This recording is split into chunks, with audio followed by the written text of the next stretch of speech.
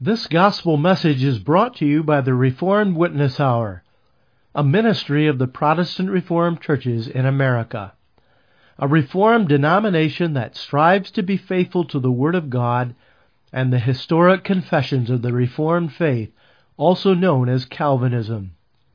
In love for our great God, we proclaim the Christian faith and life that is founded on God's sovereign particular grace. As God's Word is expounded, we pray that these messages are a blessing to you. Moses forsook Egypt.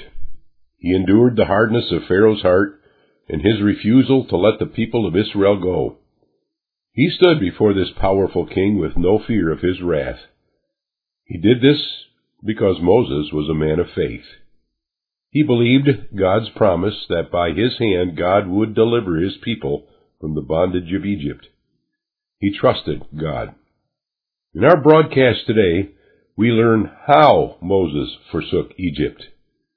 God accomplished this by means of the last plague, the angel of death that killed the firstborn of every household of Egypt. This plague broke Pharaoh. The pressure of his princes and his people forced him to let the nation of Israel go. But this was not the end of the matter. The final deliverance from Egypt actually came about by the crossing of the Red Sea. There, the power of Egypt was finally destroyed. Pharaoh and his army were drowned in the sea. Israel was free to go her way with no one to stop her. This is the account we have before us today in Hebrews 11, verses 28 and 29. We read, "Through faith he," that's Moses now, "through faith he kept the Passover and the sprinkling of blood, lest he that destroyed the firstborn should touch them.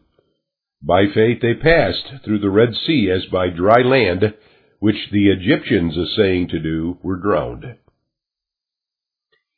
These two verses of Hebrews 11 point us to the faith of both Moses and the people of Israel. We are told in verse 28 that by faith Moses kept the Passover.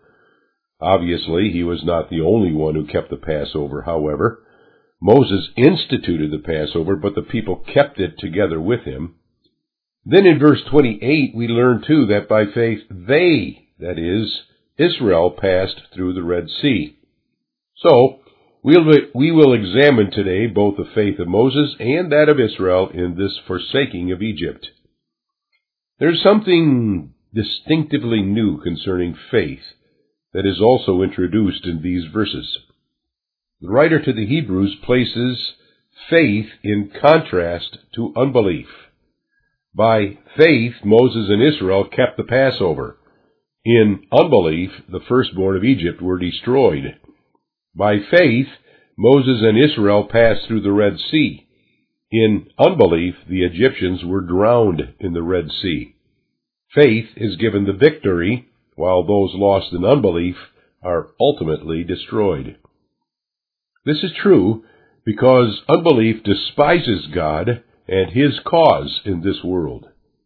Faith clings to God and casts its lot in with God's people. In our last broadcast, we left Moses standing in the presence of Pharaoh, enduring Pharaoh's wrath. Pharaoh told Moses that he never wanted to see the face of Moses again. Moses, we learned, had replied that Pharaoh would never see his face again. But Moses also informed Pharaoh of the last of the 10 plagues that would befall Egypt. We read of this in Exodus 11, verses 4 through 6. "Thus saith the Lord, about midnight will I go out into the midst of Egypt, and all the firstborn in the land of Egypt shall die, from the firstborn of Pharaoh that sitteth upon his throne, even unto the firstborn of the maidservant that is behind the mill, and all the firstborn of beasts. And there shall be a great cry throughout all the land of Egypt, such as there was none like it, nor shall be like it any more." Now the writer to the Hebrews makes reference to this last plague in verse 28 of Hebrews 11. God commanded Moses to ready the people of Israel for departure from Egypt. The most important detail was this: that night the people had to slay a lamb to eat. They were then to take the blood of that lamb and sprinkle that blood on the doorposts of their houses. In Exodus, we learn that they must strike or smear that blood on the doorposts of their houses. If we were to draw a picture of this in today's terms, they would take that blood, mixed with hyssop so it would not coagulate too soon, and smear it all over the frame around their front door.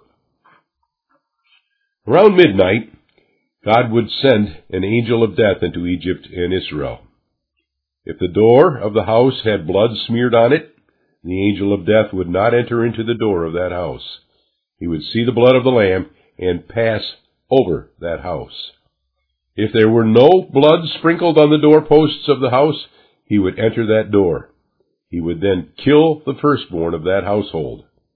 If it were the owner of that house, his firstborn would die. If it were a servant who served the family of that household, his firstborn would die. Even the firstborn of the animals of that family would die. As such, the firstborn signified the entire household. He represented the entire family. If God took that firstborn, it meant that next he would kill them all. That very night, a loud cry went up from the houses of the Egyptians. Instead of anger, there was great fear. No retaliation. Not a dog would move his tongue against the Israelites. Rather, the people of Egypt lent to the Israelites jewels of silver and gold. They gave to them of their flocks and herds and said, "Get thee out." As a result, that night Moses led the nation of Israel out of the land of Egypt south into the wilderness that lay along the western shore of the Red Sea.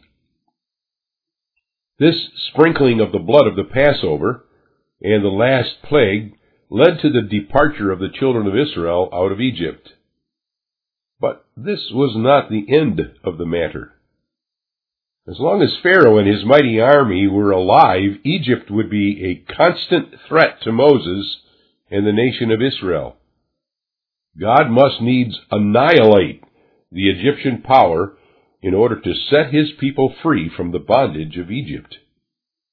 God hardened the heart of Pharaoh after he let Israel go. This is the only explanation for the foolish move on the part of Pharaoh. Had not he learned that Jehovah was God and Moses was his servant? Did not he see with his own eyes what Jehovah had done to Egypt? The land was decimated. It would take years to recuperate from the damage done. But no, Pharaoh was stubborn in his unbelief and hardened in his anger and pride, and followed Israel into the wilderness, now with his army. According to Romans 9, verse 17, it was God who hardened Pharaoh's heart. We'll come back to that in a moment. The children of Israel were caught between the Red Sea that lay before them and Pharaoh's powerful army with its chariots and horsemen behind them. A complaint immediately went up from some in Israel.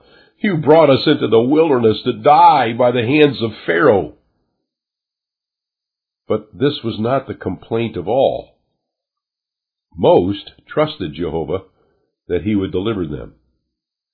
God sent a fiery cloud that formed a barrier between the nation of Israel and the army of Pharaoh.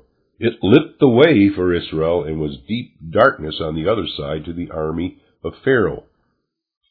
Then while the army of Pharaoh fought most of the night to bypass that cloud, God performed an amazing act that children today enjoy recalling. Moses stretched forth his staff over the sea, and God caused the waters to divide with a wall of water on either side. God also caused the ground to dry on that path through the sea. By faith, they passed through the Red Sea as by dry land, we learn here in Hebrews 11.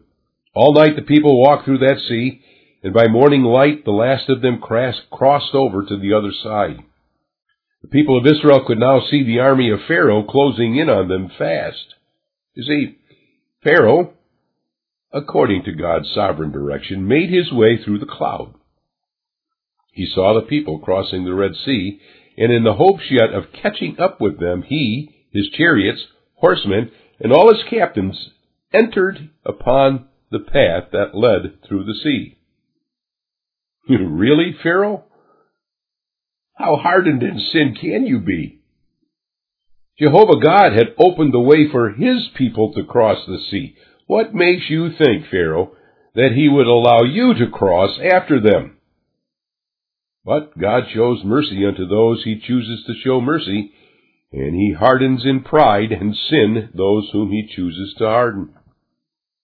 The army of Pharaoh was making headway through that path as long as God's people were still on it. But something was beginning to happen. That dry land was not so dry anymore.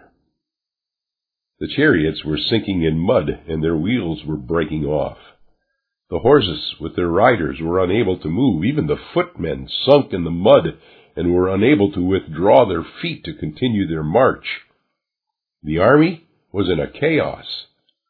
By the time Israel had reached the opposite shore of the Red Sea, the entire army of Pharaoh was in the sea.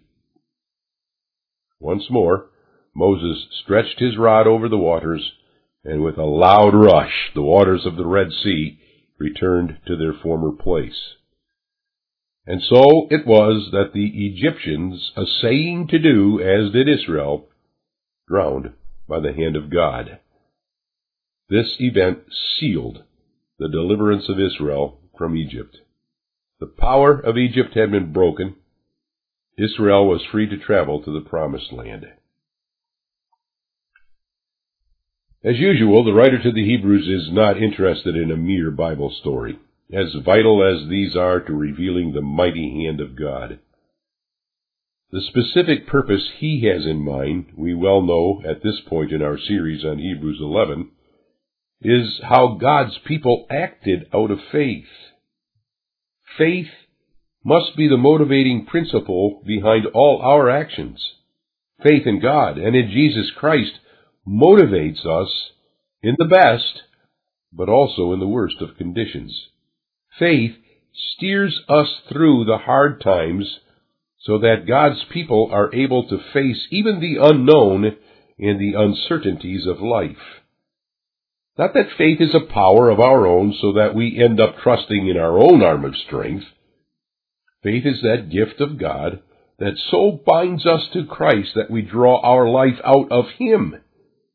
God grafts us into Christ in such a way that our thoughts and desires are lit on fire by the Spirit. In times of hurt and in times of fear, we turn to God and we trust in Him. We are confident that He will not leave us in our times of need, but will be our sure protection, our guide, and our stay. Such faith characterized Moses and all of God's people in Israel at this particular moment in history. By faith, Moses and the believing Israelites kept the Passover. Not merely the sprinkling of the blood, mind you, but the entire Passover as they were instructed. They killed the lamb to eat it, and immediately spread its blood on their doorposts, and they did so by faith. Now, this is not to say that every person in Israel did this by faith. There were many in Israel that were not true Israel. They were unbelievers and followed the instructions simply out of fear of losing their own lives. But the commentary in our text pertains to the many in Israel who did believe. By faith, they kept the Passover that Moses ordered by the mouth of God. The Egyptians, who were lost in unbelief, refused to heed the command of Moses to let Israel go. The next day, the firstborn child of every household in Egypt was found dead. By faith, the children of Israel followed Moses into the wilderness with the angry army of Pharaoh at their heels. They were helpless, surrounded by water, the wilderness, and Pharaoh's army. What would they do?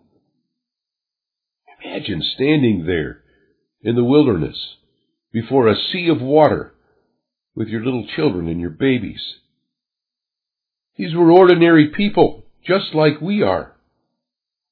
An insane king and his army rapidly bearing down on us to destroy us? All these saints had were these promises by God. Number 1, I will deliver you from the land of Egypt. And number 2, I will never leave or forsake you in your time of need.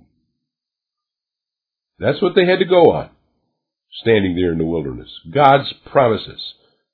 The same promises God gives to his people today. I will bring you to heavenly glory. And then number 2, I will never leave you in your times of need. We are told that these Old Testament saints followed Moses in faith. They believed those promises of God. By faith, they walked between those 2 walls of water on each side of them, the army of Pharaoh not far behind. The unbelieving Egyptians, in the hardness of their unbelief, followed them into the sea, essaying or trying to pass through the sea as did those who believed.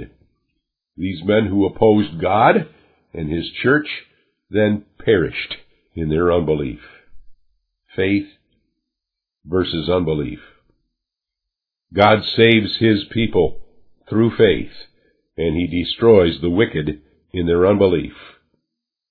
But again, let's emphasize the truth that faith is not something that merits in God's sight, as if the believer himself has found the courage and power to stand against unbelief.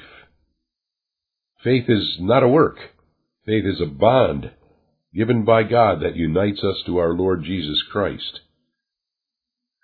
That must be clearly seen from the Word of God before us today.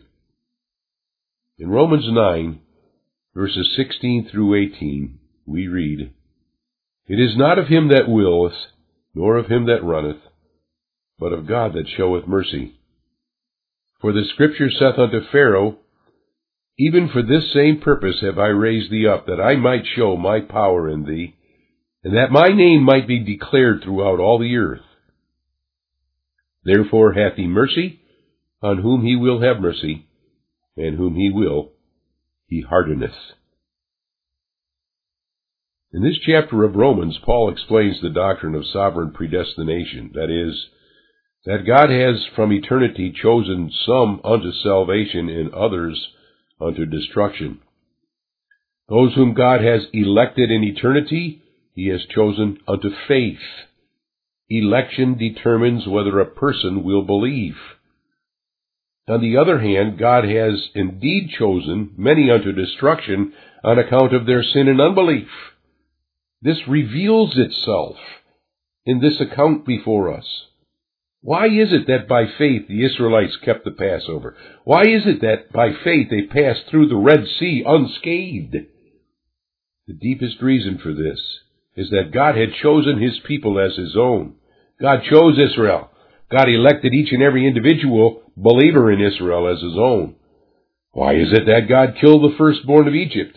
Why is it that Pharaoh and his hosts were drowned in the Red Sea? Because that God had rejected them in their unbelief.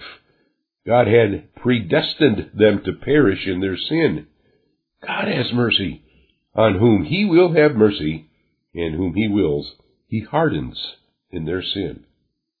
God hardened the heart of Pharaoh and his men, in order that by their very destruction God might show his power, and that his name might be known throughout all the earth.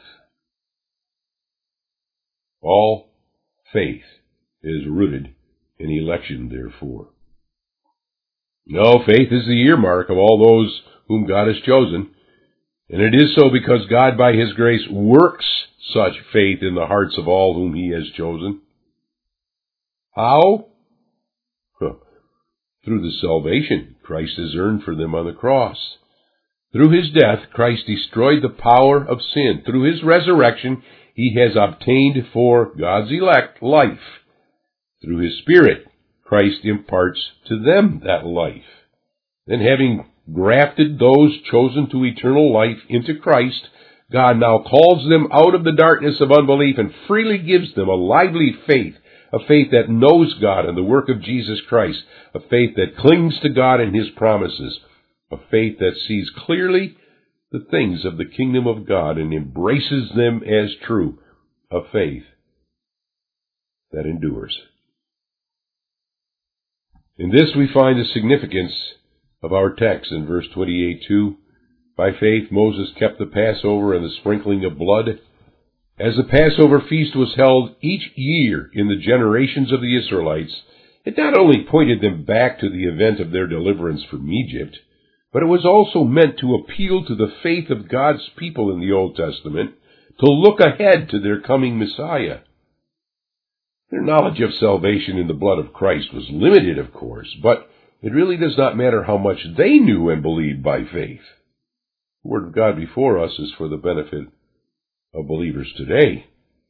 The sprinkling of blood on the doorposts is a picture of the blood of Jesus Christ that covers every believer in his household. God views believers not as we are in ourselves, but in the blood of Christ. We are sprinkled in the blood of Christ. Because we are covered in his blood, the angel of death, eternal death, passes over us. Those not covered in the blood, on the other hand, are exposed in their sin and destroyed. Being covered in the blood of the Lamb, we are freed from the guilt of sin. His blood has paid the price for our sin. That's not true of the unbeliever. He's not united to Christ. Christ's blood is not sprinkled on him, and as a result he is still exposed in his guilt and unrighteousness. Furthermore, he is not cleansed in the blood. We are sanctified in Christ's blood, and being sanctified, we are able to believe. The ungodly man is not cleansed or sanctified, and therefore has no ability to believe. Moses and the people of Israel did not all understand all of this when they kept the Passover, but they, in faith, did keep it. Through faith, they were delivered from the bondage of Egypt. The hard and cruel slavery from which they were unable to escape of themselves, God now made possible. Their deliverance was by means of the most fantastic of miracles. God had now delivered his Son, the nation of Israel, that bore in its generations the beloved Son of God. Such deliverance is significant for believers today, too. God has delivered us from the cruel bondage of our sin and from the hold Satan had on us. Through the work of Christ, the chains of sin that held us in sway have been broken. We too have been delivered, set free from our sin and its curse, and have been given the liberty of the sons of God. Christ said it, "If the Son shall set you free, ye shall be free indeed." We rejoice in this account of God's faithfulness to his people. We rejoice in the gift of faith. Let's pray. Father in heaven, we again come before thee, and again we give unto thee thanks. Thanks not only that thou hast given us to see and know who thou art, and to know Jesus Christ, but thanks for our deliverance from the bondage of sin and death. And just as thou hast delivered thy people Israel from the bondage of Egypt, so also we know that thou hast delivered us from bondage too. Give unto us that great assurance. May we live by faith. We ask this for Christ's sake alone. Amen. The gospel message you have just heard was sponsored by the Protestant Reformed Churches through its radio program, The Reformed Witness Hour. We hope that you have been edified and encouraged by this message. If you would like more information about the Reformed faith or the Protestant Reformed Churches, feel free to visit our website at reformedwitnesshour.org or email us at mail@reformedwitnesshour.org.